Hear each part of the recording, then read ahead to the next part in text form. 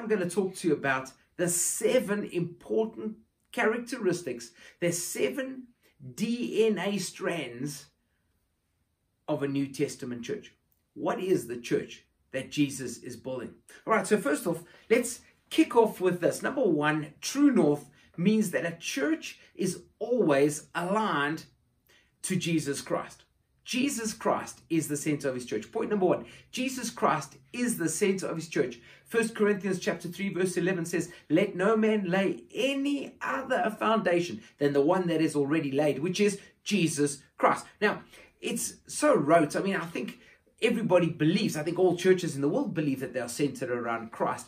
But that doesn't seem to be the case by observation. I think theologically all churches would subscribe to, of course, we've got a cross in the church or whatever. That's Jesus. He's central. But that might not be the marching orders. For example, let's take the Salvation Army.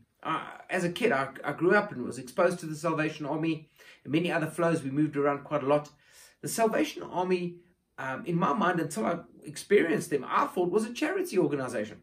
You see, what happens is they started off being radically missional. William Booth started the Salvation Army. He also started the concept of Sunday school, teaching people how to read, mostly the slaves and the miners and things like that who could only get a Sunday off. He would teach them on Sunday school to read from the Word of God. A great revivalist, wonderful man of God.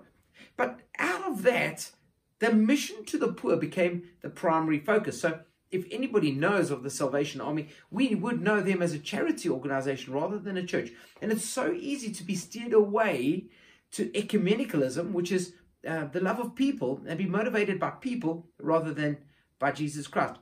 I remember going on holiday a couple of years ago, sitting by the sea, just talking to Jesus one morning. And I remember Jesus say to me and ask me this question. He said, are you in ministry because you love people or because you love me? It's like, Jesus, that's a trick question, right? I'll get back to you tomorrow. I actually felt like phoning a friend because I knew that there was only one right answer to that. And that is, Jesus, I'm doing church because I love you. And out of the love for Jesus, the love for people will come, right?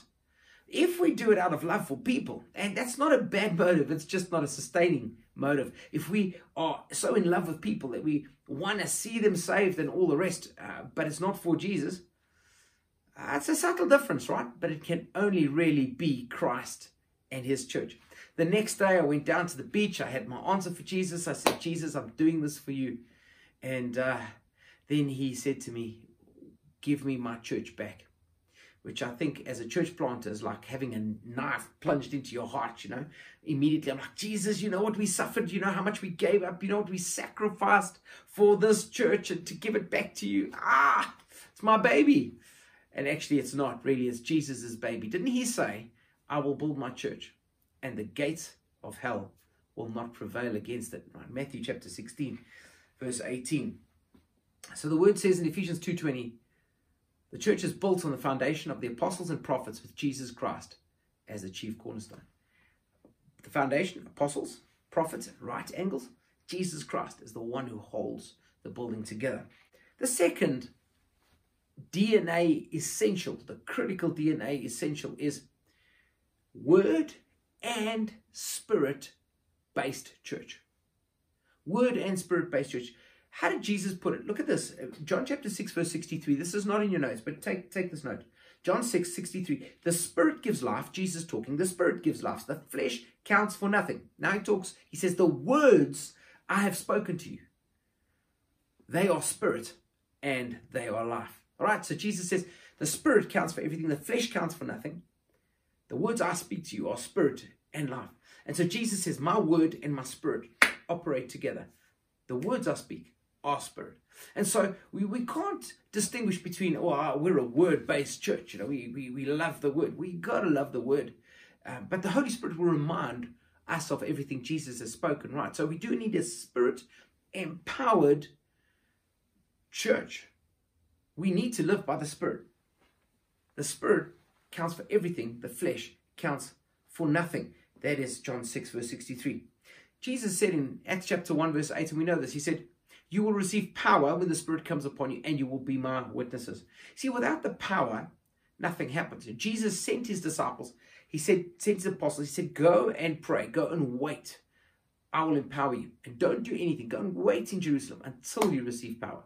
Because unless you have the power, you're going to accomplish nothing. Remember, the battle we fight, friends, the principalities and powers and rulers of wickedness, that's our opponent. We can't come with clever thoughts. We can't come with great philosophy. No, man. If we come with clever ideas and try to convince people, you know, philosophy can unconvince people or convince them of something else. We truly need to have a word and spirit mixture. It's the Holy Spirit who convicts. It's the Holy Spirit who transforms. I have transformed nobody. In fact, let me tell you something. We've laid hands on many people. I've never healed anybody. Only Jesus can heal by his Spirit.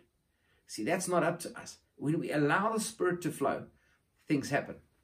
Apostle Paul speaks to the Corinthian church.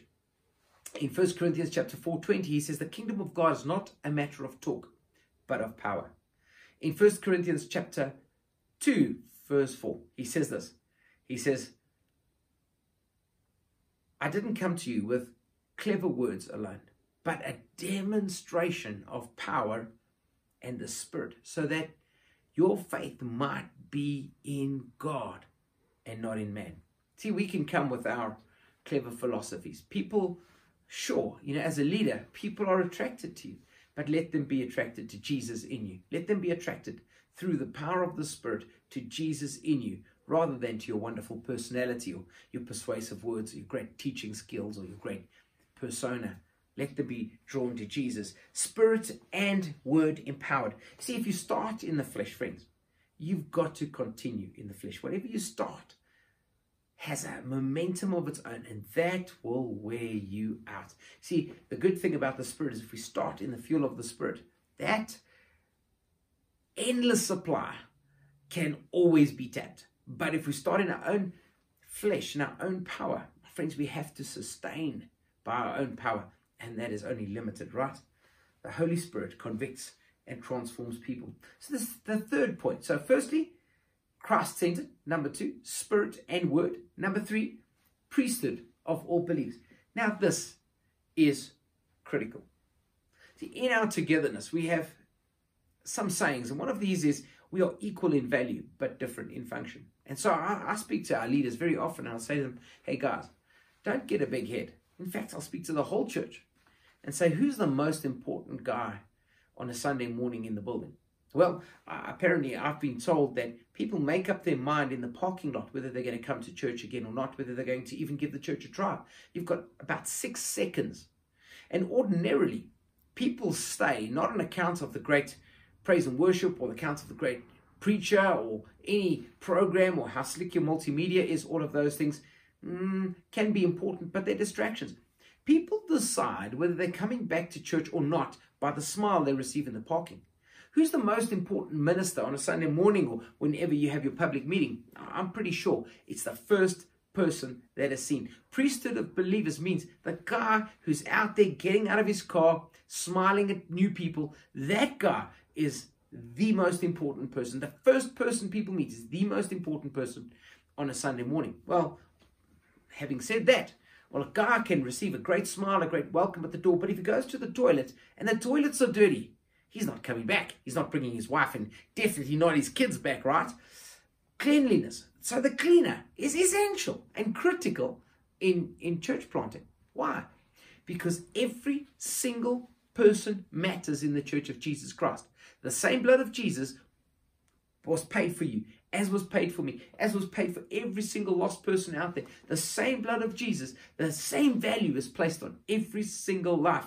We have equal value, different function. And so out of that flows a definite gift recognition, which means what is the gift that we need? Well, the gift we need at the time is what we need. The person who administers that gift is the critical person at that time and space. Therefore, the whole body works together to become a dwelling in which God lives by his Spirit, right? These are basic principles. But you know, it's so easy in planning a church to make it all about the key person, the core couple, maybe even the core team around that couple, key ministry leaders, possibly a worship leader or a children's church leader, whatever your brand of or philosophy of ministry is, it's so easy to corrupt the word of God and the centrality of Christ by not being a Christ body, by being a hierarchical body. No, guys, let's just flatten that out. We lead from the front. You know the triangles. We lead from the front, and in the wake is that place where everybody streams together to become a body of Christ rather than a key person or a key team. As much as we need leadership to be empowering leadership. Let me qualify empowerment. And we're not talking about a permissive environment where everything goes, right? We're talking about an empowering environment where we, by the Spirit, discern gifts, call those gifts into being, raise them, equip them, and release them in the local church and through the local church to plant other local churches. The fourth point, intentional discipleship. Now, if there's anything, friends, and all of these things I know dovetail together, because if Jesus is the head of his church, then we're going to follow his marching orders, spirit and word empowered, and intentional body ministry, the priesthood of all believers. We understand all of these things. None of them can be taken apart. All of these things critically hang on one another, and they trickle down the whole chain of command. If Jesus is true north, then obviously his word has priority in our lives, and his command has priority in our lives. And Matthew 28 verse 19 and 20 has priority in our life, which says go and make disciples of all nations. So can I be a little bit controversial here? We know the scripture says go and make disciples of all nations, baptizing them in the name of the Father, the Son, and the Holy Spirit, Trinitarian doctrine, teaching them to obey everything I've commanded you, and truly I am with you to the very end of the age.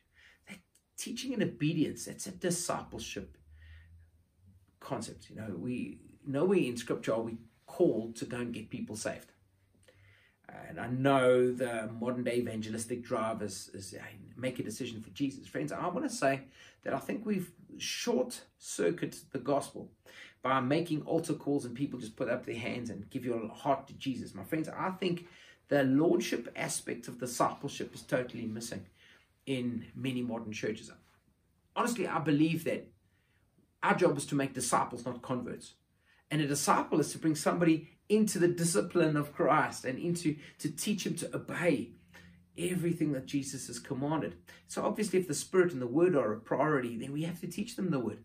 So I do believe that in a church, there's got to be a systematic discipleship process. Now, I don't believe it's just courses, although I believe courses are an important part of that. We've got step courses that we would take people through basic fundamental doctrines and knowledge of God, knowledge of how the church works, knowledge of how leadership works, knowledge of how to, we all have academic knowledge, but we also have a practical, demonstrative knowledge of living together. And this, if you get anything right, this is the key. And that is the shared living. See, the manifestation of the early church and the observation was this. It was Acts chapter 2, verse 42. Apostles' doctrine, they devoted themselves, the word says, to apostles' doctrine, to fellowship, to breaking of bread, and to prayer. There was a shared living. We can go on in the book of Acts, chapter 4, chapter 5, chapter 6, and we can see how people had everything in common. They shared what they had. There was a shared living. There was a value for being together in each other's homes. Now, homes are where the church is. Friends, I don't know in Scripture if you can find anything in the New Testament about a venue, a specific venue, a public venue, although they are helpful. We know that the life of the New Testament church was mainly in the homes. So people gathered in the homes, they discipled one another in the homes, and the expression was apostles' doctrine together for the Sunday feast in a public place. Now, I believe that there's some Trinitarian doctrine in that. I think our daily walk is with Jesus, right? We have a relationship with Jesus.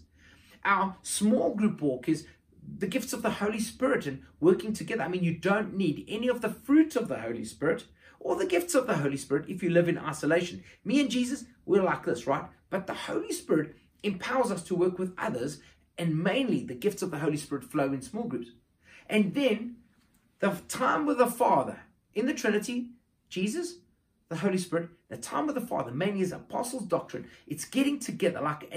Imagine this Sunday lunch or a Christmas lunch, a banquet, where we're seated at the Father's table and there's a whole family moment and everybody chows down together, great feast.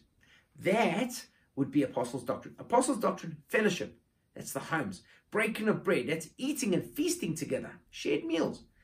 And prayer. Prayer at all of these events, we know. But I believe that you have to have a one-on-one walk with Jesus. You've got to have a one-and-many walk with the Holy Spirit. And you also need to have a corporate feast with the Father. Those are fathering moments. Cool. All right. So we believe in shared living, open houses, hospitality. The key, I think, to one of the building blocks of our church has been open homes. It's been the fact that our homes and our possessions are open. You know, what we have and who we are is available for the Master. That is always, and see, discipleship is a lordship issue. Is Jesus Lord of my life? Is he Lord of my finances? Is he Lord of my home? Is he Lord over everything? If he's not, I would sincerely recommend that you revisit the idea of planting a church or leading a church.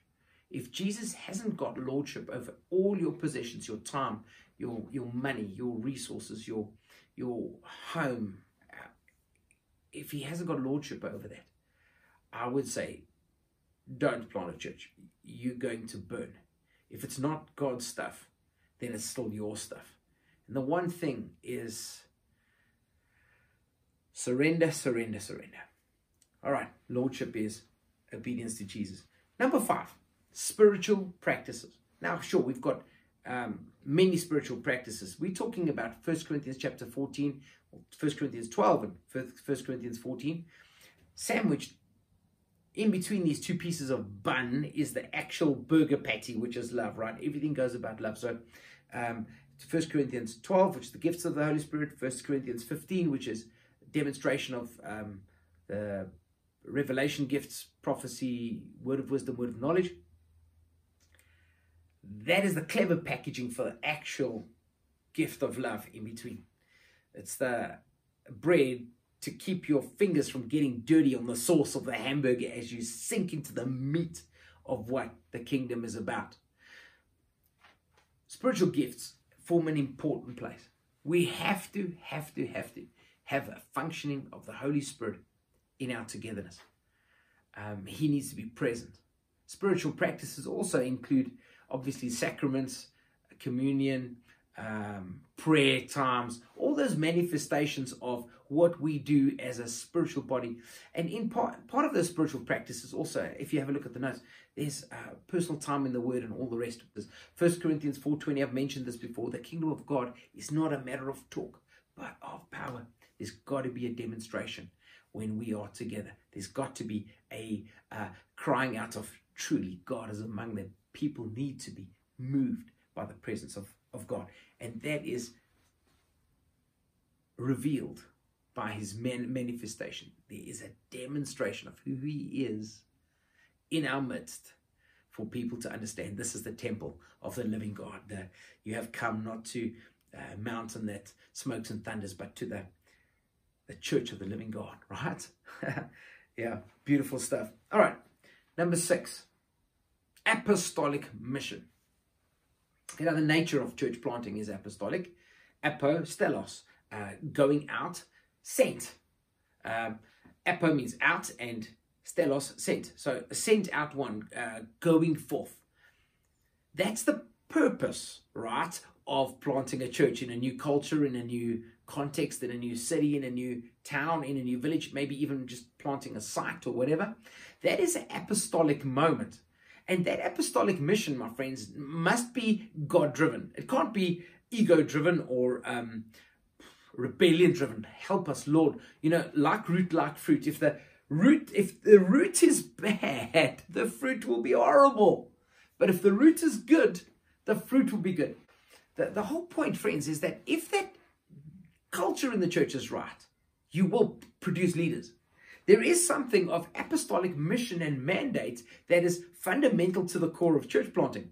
Now, a planted church will plant churches unless it becomes a purely pastoral church, which is just there to care for us for and no more. the I&J chosen frozen packaging, right? So that is the fish chosen frozen, but it doesn't, fish don't come like that. They come into the boat flapping and biting and full of scales and slime and stinking and whatever, smelling like the ocean and full of this morning's breakfast. They come very, very much alive. And the apostolic mission is to take the kingdom of God, the light of God, into the dark places and light them up. The apostolic mission, the mandate is to transfer the kingdom of light as it is in heaven. So let it be on earth. That's how we're taught to pray. Let your kingdom come. Let your will be done right here as it is in heaven. We're accessing heaven and transplanting heaven's culture into a hostile world. That's apostolic mission. Doesn't matter where you go. And that better come with power and authority, or it's going to come on the back of your own strength and it's going to fail. Apostolic mission is God's plan, the sent out ones. Now, I can tell you some stories. I mean, gee whiskers. Now, through the church, we've had the privilege of going to various other places, some unreached people groups, and places where there aren't churches.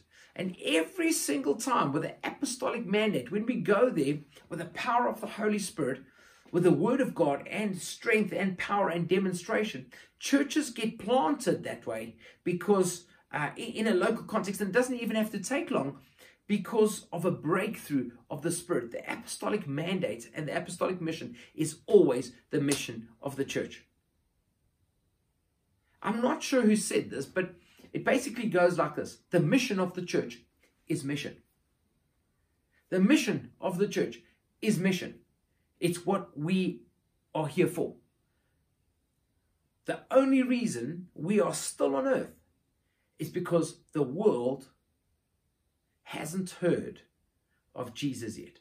By the time the last person has heard of Jesus, the mission of the church will have been accomplished and we will be taken to be with him. Until then, we're still on mission. Hostile mission, true. But friends, I see it a bit like a military ship that we're on. Like, yeah, sure, we are fellowshipping, we are loving one another on this boat, but this boat is on mission. We are here to fulfill the mandate of Jesus Christ. The last point is reproducing. Number 7, reproduction. We are called to reproduce. Now, a healthy tree will reproduce, which brings me back to this kind of church planting vibe that the churches in our region wanted to do. And churches from different denominations, right? They say, so Chris, how do we do this thing? Because you guys have been effective in this. And yes, sure, we have. We've got some guys in Canada. We've got guys who planted on the West Rand here. We've got guys who planted in Boksburg. We've got guys who planted all over, actually. We've got a team that are going to be planting into Austria soon. How do we do that? Well, it's actually, I don't know. I don't think it's intentional church planting. I just think healthy human beings will reproduce baby human beings, right? A healthy church will reproduce other healthy churches. A healthy leader reproduces healthy leaders. You teach what you know, but you reproduce what you are. That DNA, that rubber stamp, when we help people grow in the life of Christ, will produce the life of Christ through them into other communities. Now, that's my prayer for you. My prayer is that as you walk and you journey with God in this labor of having his fingerprints, that's the DNA, his fingerprints all over you, the more we become like Christ, the more the church will become like Christ, and the more we will reproduce Christ-like disciples who do Christ-like things. I just want to say, to get these things right in your life, align yourself with the life of Christ. Align yourself, disciple yourself after your Lord and Master, Jesus Christ. It's a lordship issue. The DNA of the church is a lordship issue. If you're surrendered to Jesus, growing to become like Jesus, so will your church, and so will the churches who reproduce after you. God bless you, my friends. May you be greatly encouraged.